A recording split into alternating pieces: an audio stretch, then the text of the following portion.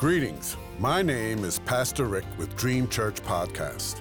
God has given me a yearly devotional on prayer from Genesis to Revelation, guiding you to read and to help you pray daily, with a scripture reference, comment, and ending with prayer. May you be encouraged and walk closer to God, and I invite you to walk with me through this journey. In Jesus' name, amen. Today's scripture reference is for June 26th. Job 31:1 says, I made a covenant with my eyes not to look lustfully at a young woman. Today's comment. As a man, I have made this covenant with God.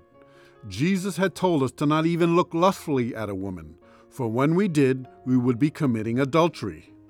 I have failed God during my life's walk with Him, but with perseverance and a pursuit of God's will, I can now have a testimony of purity and live a life free of tests and trials in that area. This is called deliverance, something I'm sure many men in the church need to be delivered of. Revival will not come unless we repent of these sins. It is a shame of the reports I hear about divorce and sexual immorality in the church. There is power in oaths and covenants. There is power in the spoken word, whether it comes out of our own mouths, and especially when it is God's word. 1 Corinthians 6:9 says the sexually immoral and adulterers will not inherit the kingdom of God.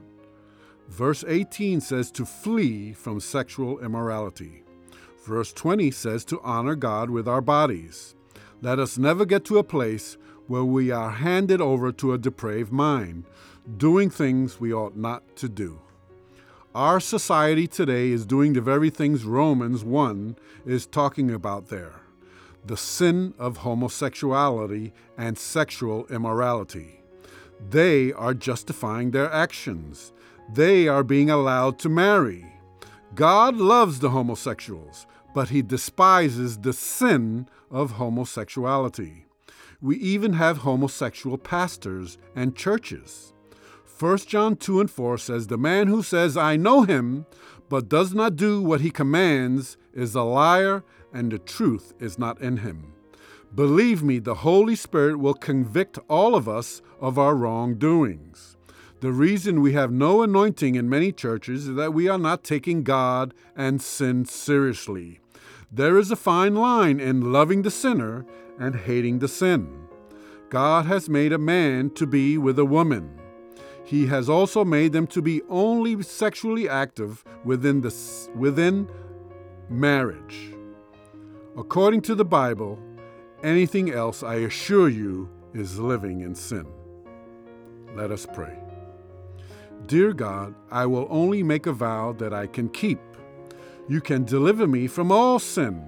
I can do all things through you who will give me the strength, but I cannot do anything without you. I want to have strong and correct convictions on things like lust and sex. Help me to love all people, but to not water down the gospel of Christ. Jesus, you are the truth and the light and the way. No one comes to the Father except by you. There is no other way to know the truth of God except through Christ alone, except through His Holy Spirit, and through His Word. I confess all sin to you right now and turn from all sexual immorality. In Jesus' name I pray, amen. If you wish to make a covenant with God about your eyes and lusts, whether a man or a woman, please do so now. Amen and amen.